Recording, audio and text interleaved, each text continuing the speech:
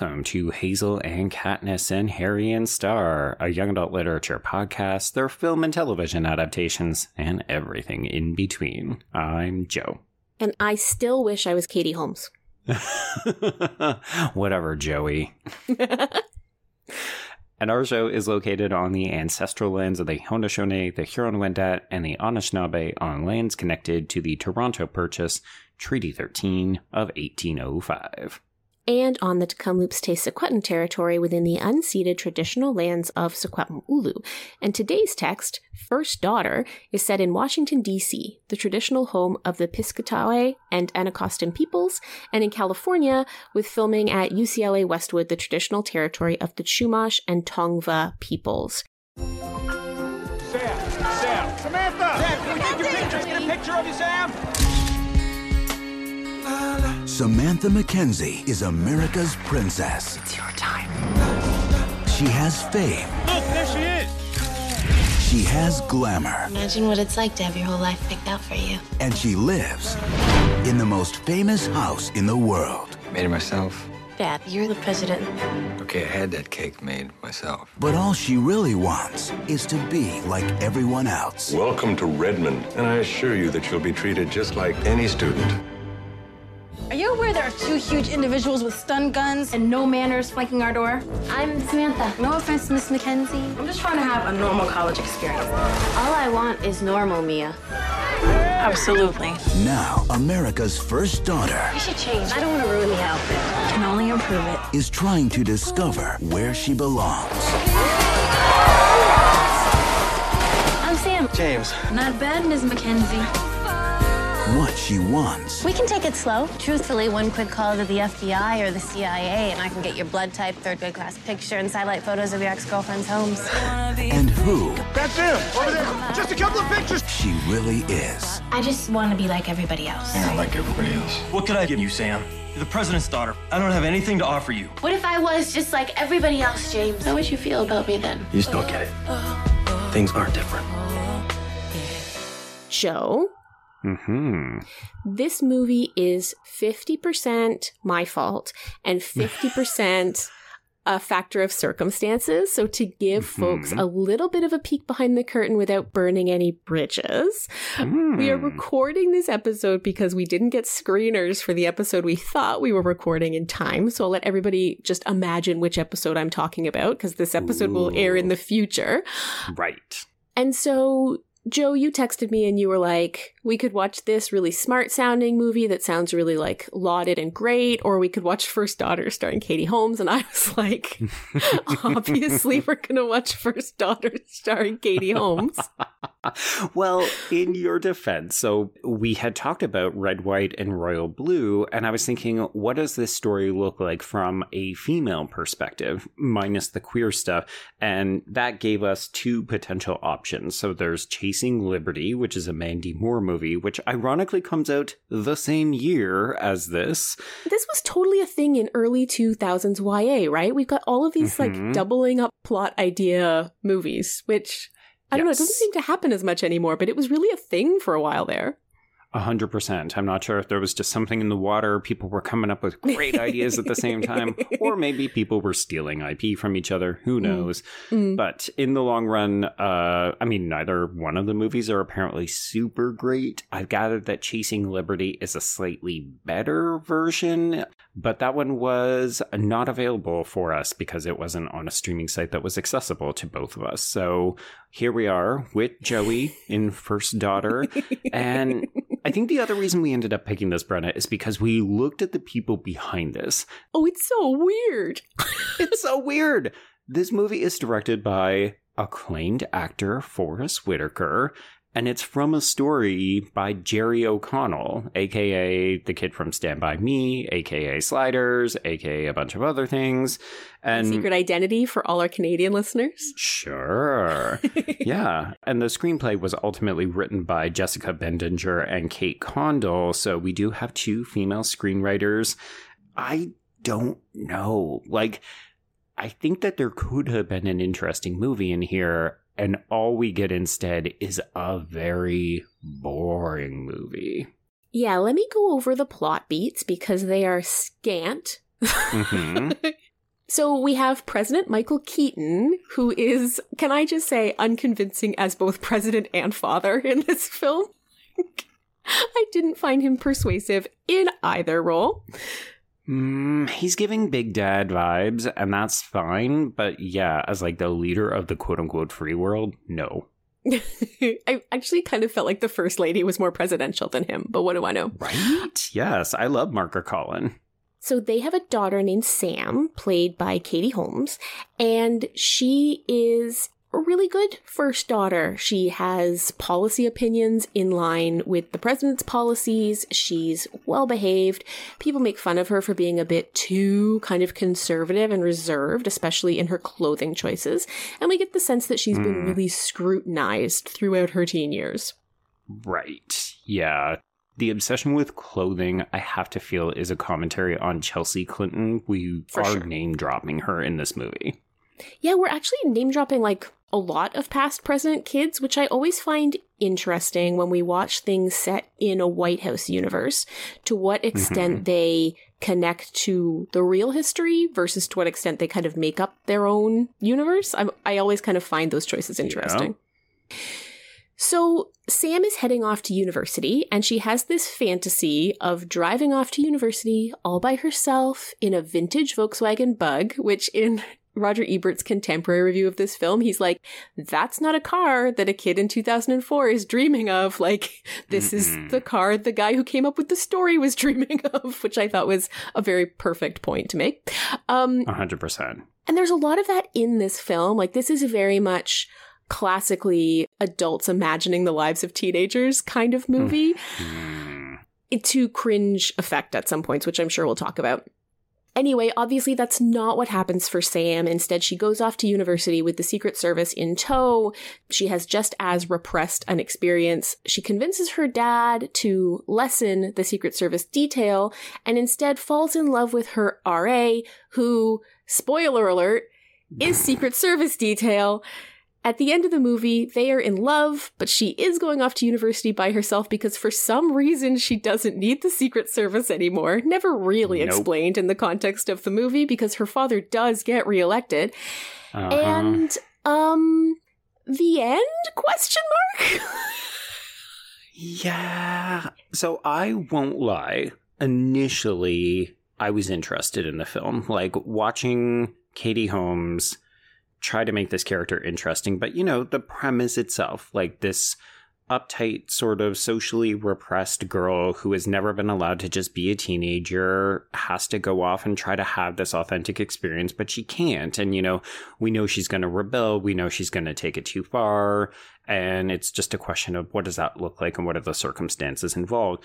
And I think that's where the kernel of an interesting movie lies. But then we just shift away from that so that we can have this not very interesting love story. And I think that Katie Holmes and Mark Blucas, who Buffy fans will recognize as Riley, I think they have okay chemistry. Like, they're doing a reasonable job, but the movie doesn't give them anything interesting to do. So particularly in the back half, you know, we're meant to lead up to this big expose of him having to come clean and her being destroyed. And it just isn't interesting. It's a bizarre movie in that it tends to recycle the same beats over and over again. So, like, we have Katie Holmes, who is, like, misunderstood and limited by the world around her. The Secret Service is repressive, so she sheds some Secret Service, and then she finds her true self. But interestingly, her true self, like... exactly the same? Well, the film decides to make it like she's basically like an infant waking up for the first time instead of like someone more accurately, right? Like, Joe, I'm no expert in American politics or anything, but you're president for 4 years, right? So like ostensibly she had a childhood at some point prior to her dad becoming president. And like, instead of it being like, these are the things I used to love to do before, which is what we see in other of these sorts of stories. It's more like, I'm a baby fawn learning to use my legs for the first time. She was hatched and then she went to college. I mean, the movie tries to suggest that she's never been able to have an authentic childhood because her dad has always been in politics, but it's part of the opening montage of the film.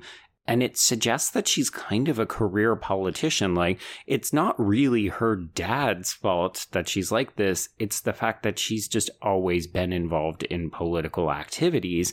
But the movie doesn't give us any insight into what she's actually hoping to do or if she even has any interests. Like, she just wants to go and have a real experience of her own at college. But that's not a character. That's a plot. Like, even on baseline levels, like, I don't think we ever know what she's majoring in. No. Like, I think it's supposed to be English because we see her go to class and that's like one douchey professor who's just reading from a book the whole time.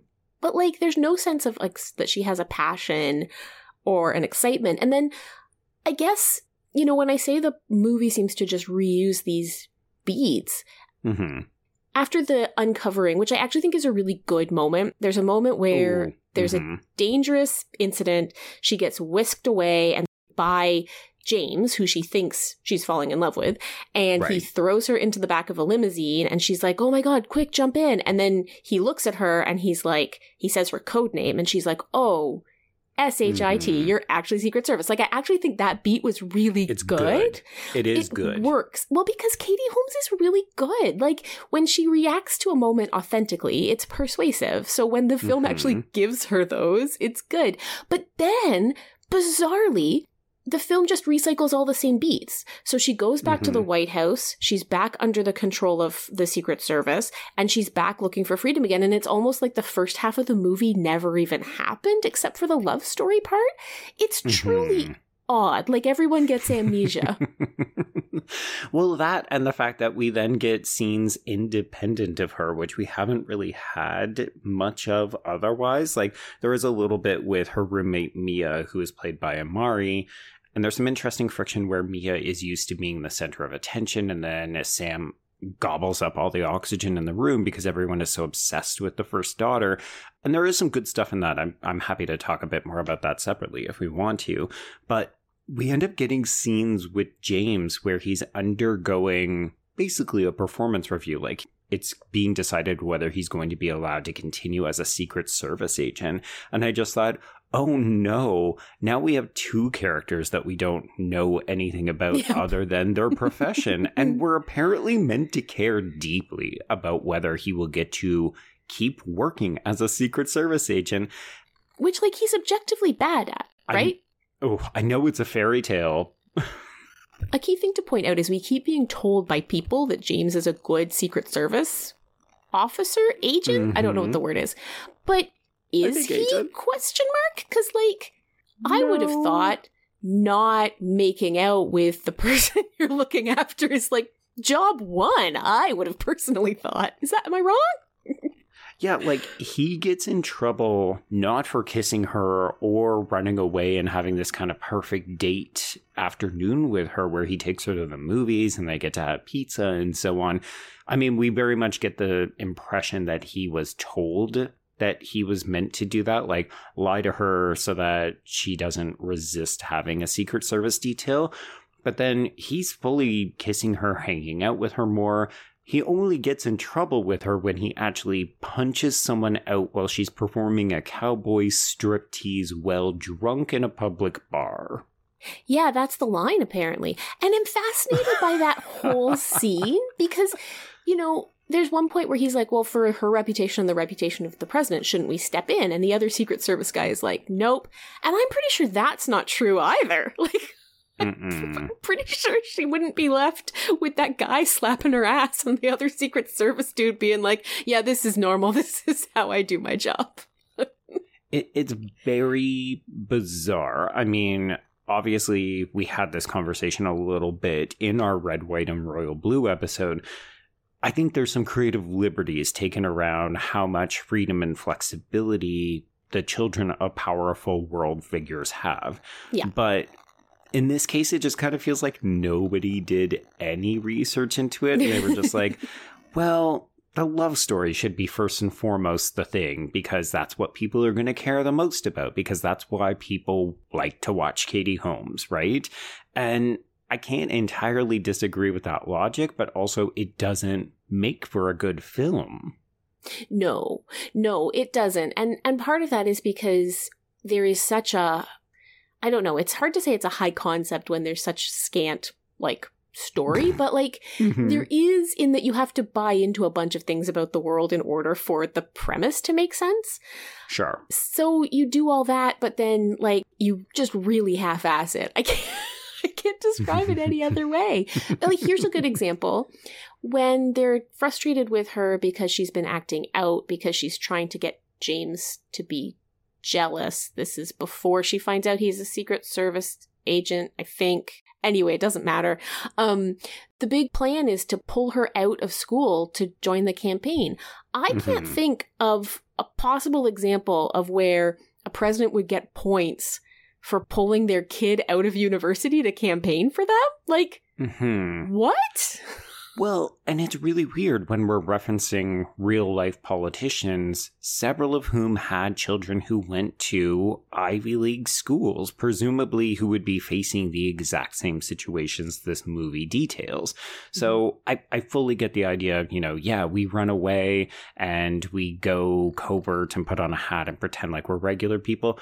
That seems like a staple that you're always going to get. You know, it's always about dodging the authority figure so you can go and have some nookie time, whatever. But so much of particularly the back half of this movie just feels incredibly fabricated, but also not excitingly fabricated. Like, if you're going to have this, do something interesting with this, because you're right, the stakes are so low that it's really hard to feel bad for Sam, because at the end of the day, it's like, I mean, I don't know anything about you, but also it doesn't really seem like you even wanted to do anything particularly interesting. No. I have to tell you, Joe, the whole time I was watching this movie, which I'm sure I saw at the time because I was an enormous Katie Holmes stan. So I'm sure I saw it. I just have no memory of it. But what I couldn't But what I couldn't stop thinking about was this movie that I do remember that I had to go and look up on Wikipedia, called My Date with the President's Daughter, which was a Disney Channel original movie, which I would have seen on VHS, starring Will Friedle. It was a Will Friedle vehicle. So if that name is not familiar to you, we're talking about the older brother from Boy Meets World, who was a heartthrob for a brief moment in the 90s. Sure. And that movie, the only thing I really remember about it strongly is, I mean, it's a fish out of water story, right? Because it's this average teenager who ends up on this date with the president's daughter, and it's a, you know, he can't keep up with her expectations, but also he has a heart of gold, etc. But the thing I remember about it most is that it's from that era of Disney movies where the theme song for the movie is just someone like singing the name of the movie over and over again. And as a result, this like theme song to My Date with the President's Daughter, which is basically like just somebody singing My Date with the President's Daughter, has been stuck in my head since I watched First Daughter last night, and I'm holding that against it too. My date with the president's daughter. My date with the president's daughter. Oh yeah, my date with her. No, I mean, fair. I don't have the same reaction, but sure. Please write in if you watched My Date with the President's Daughter, because it does feel like the kind of movie that's just a fever dream I had, except that it has a very lengthy Wikipedia entry. Oh, so there's like one or two other people who feel as strongly about it as you do. Oh my God, Joe, I just saw on the Wikipedia page, it says soundtrack. The film featured the song My Date with the President's Daughter by the band The Presidents of the United States of America. Peaches. Describing events similar to those in the plot, which is exactly what happens in the song. Oh my God. Terrible. I have something to look up on Spotify later. My date with the president's daughter. Anyway. This is terrible. I hate this for you. Well, I mean, I don't want to belabor the point because I don't think either one of us truly enjoyed much of this film. I do think that this is a really poor vehicle for the talents of Katie Holmes. I'm not one of those people who thinks that she's a one-trick pony and that she's not very good, and I hold, Tom Cruise's marriage to her against her or anything. I actually like Katie Holmes. I think she's often better than the things that she appears in, which is unfortunate. Sorry, that was long and rambly. All this to say, I like Katie Holmes. I couldn't help but yearn for something more complicated, but also better executed. And what my mind ended up turning to is I think that this is a weaker version of The Princess Diaries. Oh, okay, I could see that. Because that movie has a romance at its core, but the romance isn't central. And I do think that that's where First Daughter kind of falls down, is that it puts all of its eggs in the romance basket, as opposed to exploring Sam as a person who's trying to leave the nest. But also she has all this responsibility, imbued upon her because of her father's title. And when I'm thinking about Princess Diaries, it's kind of the same thing, right? Where she suddenly discovers that she's a princess of Genovia. But then the movie does a lot of fun things with exploring how does she adopt to this change and who does she become. Like, I know that Sam in this movie isn't becoming a politician, or she's not running for election or anything, but using it as like, oh, okay, we're changing her status, and how does she adapt, and what are some of the comic pratfalls, and how does she explore who she is, and so on. Like, a lot of the themes are similar, but it feels like Princess Diaries understood our interest is in Mia, not who Mia falls in love with. Well, I mean, that would have been a better movie if this had been like Princess Diaries in reverse, right? Like the first daughter going to a regular university and having that experience. I think you're totally right. Yeah. One of the things I read in prep for today was the Roger Ebert review of the time, because I think Roger Ebert on teen movies is often a very interesting perspective. He holds them to a high standard, and sometimes I think he has... Anyway, it doesn't matter. I just always like to read him for movies that I haven't found a lot of stuff about. So I was reading his review of First Daughter, and he's like, the problem with this movie is not Katie Holmes. It can't be Katie Holmes because this is her first picture after Pieces of April. And Pieces of April was like... You and I love Pieces of April. Yes, and it was a huge film for Katie Holmes in terms of like, oh, she can do stuff other than Dawson's Creek. She is a capable actress. Yes. Oh my God, why didn't we just do Pieces of April? You know what? That's a great point. And instead, his point is that the film is ultimately not interested in ever telling us who this person is. No. And so, we get these moments of Sam telling us with exposition that she wants to experience freedom, but we never see her do anything with it. And I think ultimately, that's the biggest problem with the movie is, as you say, it doesn't realize that the thing we care about is Sam, not Sam's relationship with James. Yeah. And that's no shade on Mark Lucas, because I think he's trying, but again, James isn't really a character. He's just a stud muffin that Sam is attracted to. He's literally just a person who actually treats her like a human being, and as a result, she falls in love with him. Yeah, absolutely. Absolutely. But yeah, I mean, there could have been a really interesting movie here, and I think they just sort of said, okay, well, we've got this kernel of an idea, and we've got Katie Holmes, she's a big star, so, cast her, dollar signs, and it just doesn't work. I think this is a good time to transition to just count how many tropes show up in this relatively unsuccessful film, shall we? So you're saying some YA bingo? Yes, please. Bingo! Not a good bingo. Well, I'm going to start it off with coincidental classes, because we literally give Sam the floor so that she can say, a prince is always just a prince. Oh my God, everything about that class seemed tedious and awful, but at least it gave her a place to have that awakening, I guess. Mm-hmm. As you pointed out, we have a female screenwriter. Mm-hmm. I think we have expectation of house porn in the White House, but I was very nonplussed by the decoration. Instead, I'd like to talk about house porn with the giant dorms that these kids are staying in. Like, what the hell? Okay, so they make explicit reference, oh, it's so much bigger than a double room should be. Do you think that she was given preferential treatment? I do think so. And I think that there's a suggestion that, like, her roommate has been handpicked, her space has been handpicked. But, like, I mean, even James's room, like, I know RAs sometimes have a slightly larger single, but James's room is ridiculous. It basically has, like, a dressing room. Not authentic to a college experience at all. No. We are supposed to have a perfect date with that whole movie theater escape thing, and it's cute and all, but it's fine. The film hasn't earned it by that point, so it doesn't make you go, but I think you're supposed to. Ooh, okay, so I fully agree, but I do think that there's a better version, which is when Sam gobbles up Mia and James for a flight on Air Force One to take them to a fancy party.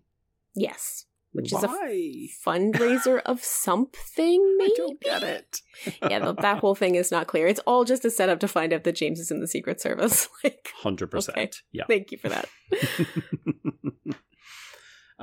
Okay, I'm going to say stunt casting for Michael Keaton. You know what you're getting, and especially with a presidential figure. I totally agree, Michael Keaton. I also want to make an argument for holiday prom or wedding, if we can count an inauguration night as a holiday. I know we don't have those very often, but I think... Yes, I agree. And I think we could call that whole Air Force One thing a very fancy road trip. Yeah, I'm good with that. I think the movie is trying to make a case for musicality, but I actually didn't like any of the music. I was so disappointed. Normally, with a 2004 movie with a big name teenage star, you're going to get a banger millennial soundtrack, and we do not have that here. I can't remember. Did Katie Holmes ever try her hand at singing? Because I half expected a song from her. No, there's a scene in one episode of Dawson's Creek, Joe, thank you for asking this encyclopedic question of me, where she sings On My Own from Les Mis. It's the scene where Pacey is realizing that he is falling in love with her, and she sings it as part of the pageant where she's trying to win a scholarship, even though obviously Joey Potter does not enjoy being in a pageant, and everybody thought that was going to launch a bit of a singing career thing, but she doesn't seem to have had any interest in going down that road. Okay. Question for you. I mean, I'm putting on borrowed time because it feels like it's only a matter of time until some sort of conflict will erupt that will unmoor her and James, whatever.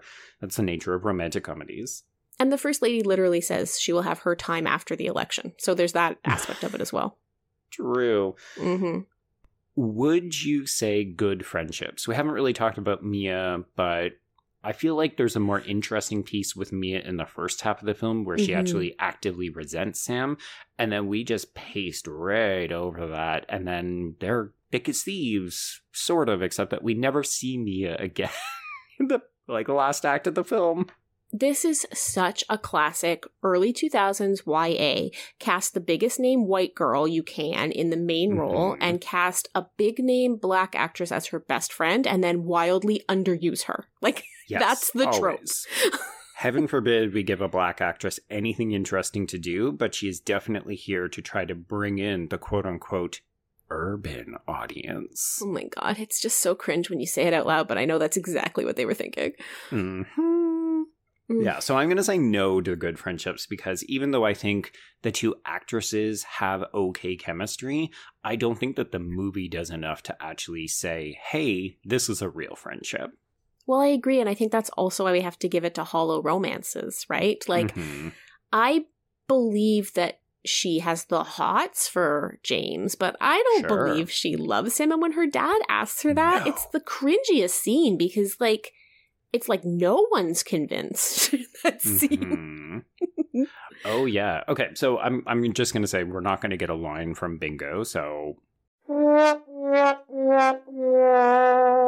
But, Bretta, maybe to wrap this up, you texted me that you think that Sam and her father have better chemistry.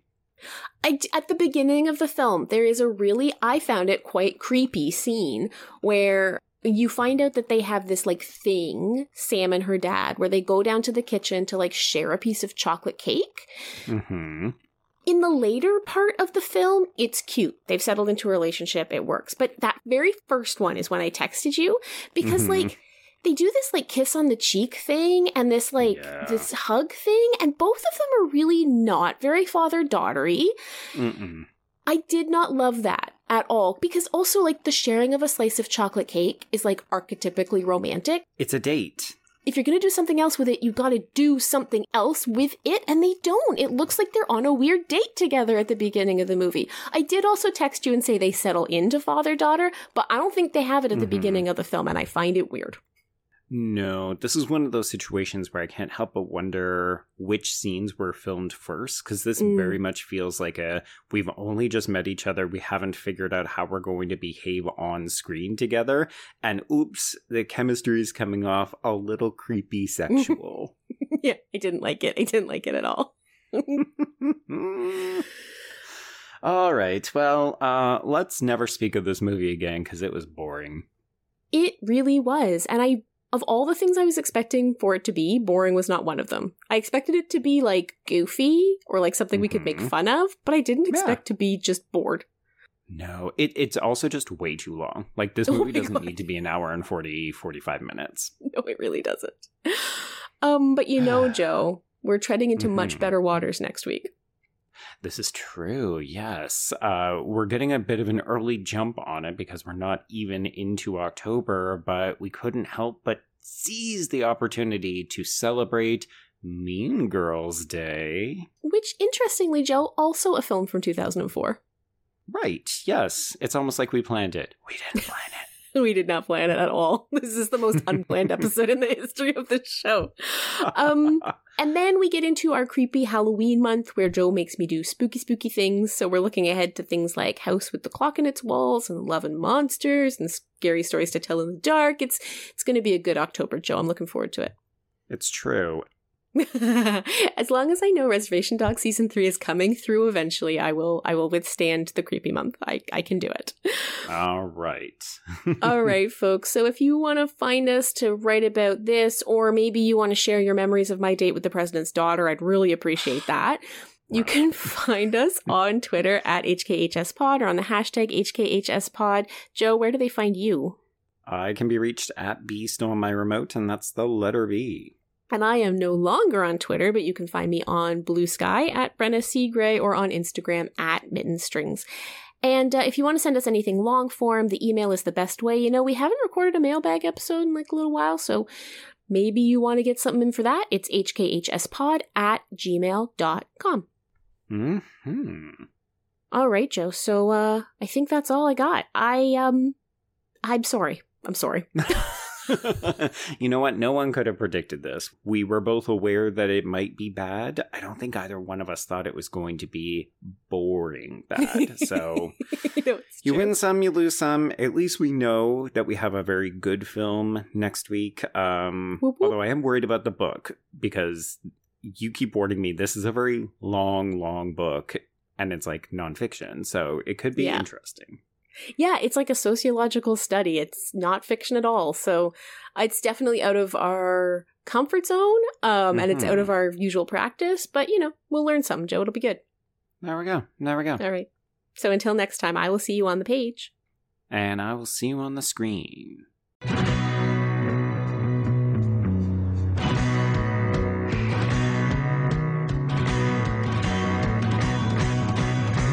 My day with the president's daughter.